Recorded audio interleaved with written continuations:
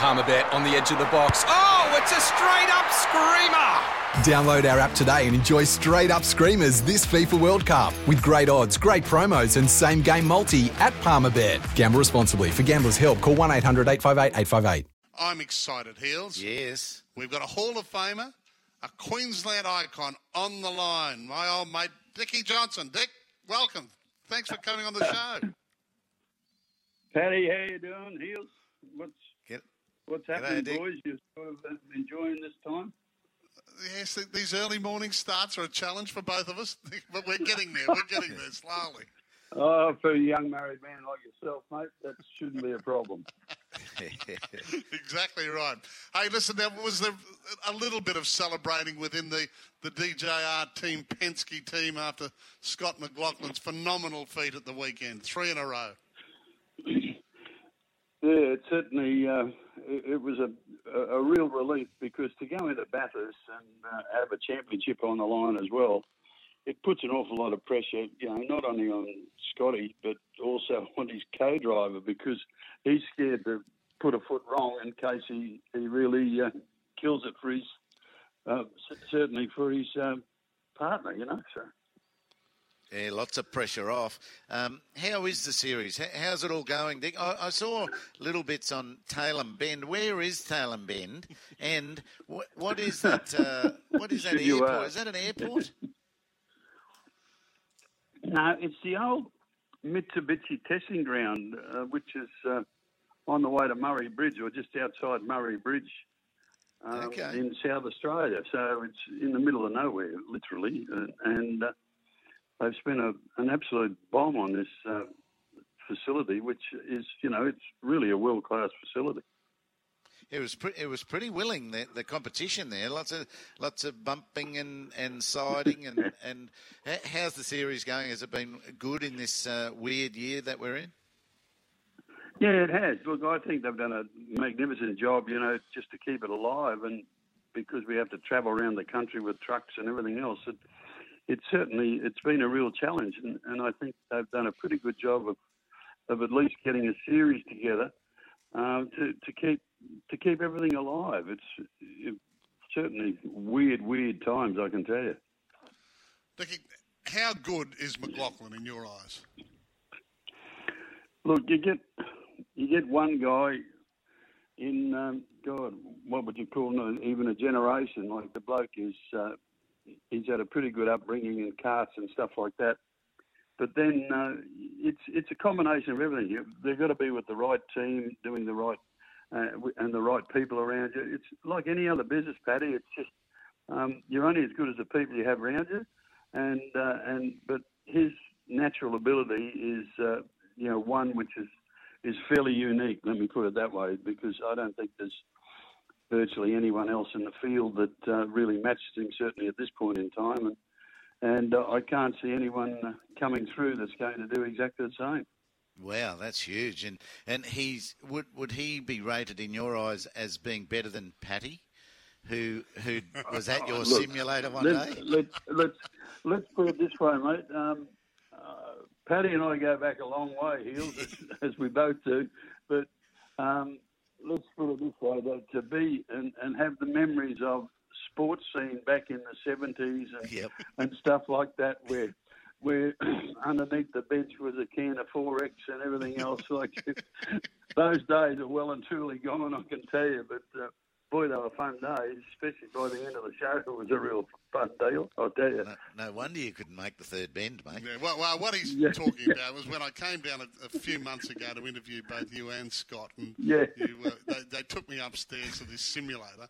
And number one, I haven't driven a geared car for probably 40 years, so they put it on automatic for me and put me around the Adelaide street circuit. And I crashed on the third bend. I had a horrendous crash on the third bend. And Dickie said, "Oh, don't worry, Paddy." He said, "A lot of these corporates that come out here can't even get out of the pits. At least you got out of the pits." And that's true too. Oh, Dick's chuckling at that one.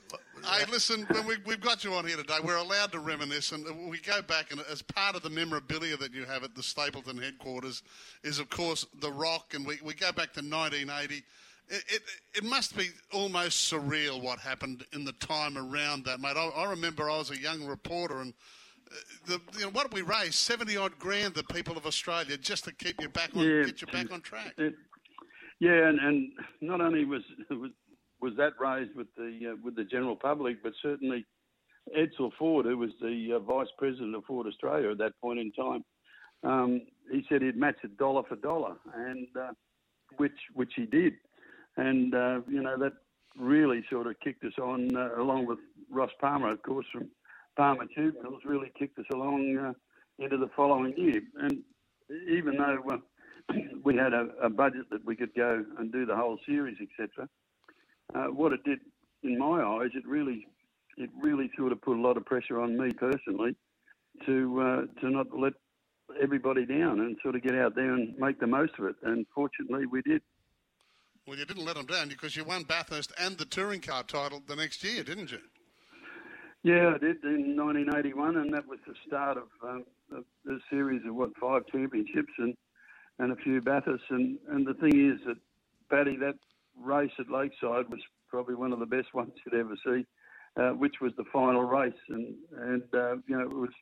We went into that race 1 point apart, and it was the last race of the series, and whoever beat who on the day was going to be champion, and we were never more than a car length apart the whole race. So it was a good event. You're talking about the late great Peter Brock. Yeah, it's a shame, that you have to sort of talk about him in this way. But gee, the guy was a great part of my career, and vice versa. Were your mates, Nicky? I mean, off track with right. Yeah. Yeah, well, we were down in Adelaide once after Adelaide Raceway, and we went to some fancy nightclub sort of thing just to sort of have a couple of drinks, and we were sitting at the bar with the guy who owned the place, and he had his back to the front door, and Brocky and I were, in full view of the front door, we're just sitting there having a chat with him, and his 2 bouncers at the door, these guys turned up and they had leather pants and leather shirts and leather jackets, etc., and Brocky and I's eyes opened wide because the bouncers said, "Mate, you can't come into this establishment looking like that." So they sort of evicted him before they even got in. And we said to the guy who owned the joint, said, "Mate, you know who your bouncers just threw out?" He said, "No." It was Billy Joel and his entourage coming in. But so he chased him down the road, and Billy told him where to go. So Brock and Johnson had pole position, and Billy Joel couldn't get a start. Exactly right, mate. Yeah, we've steered clear of leather ever since. Hey, your career, Dick, 1964 to 1999 on the track, and then, of course, competitive years still, 21 years since then, in the racing team. So you started in an FJ Holden. What was that like? How firm did you get that FJ to throw it around a track? Because my brother had an FJ and it was wobbling everywhere.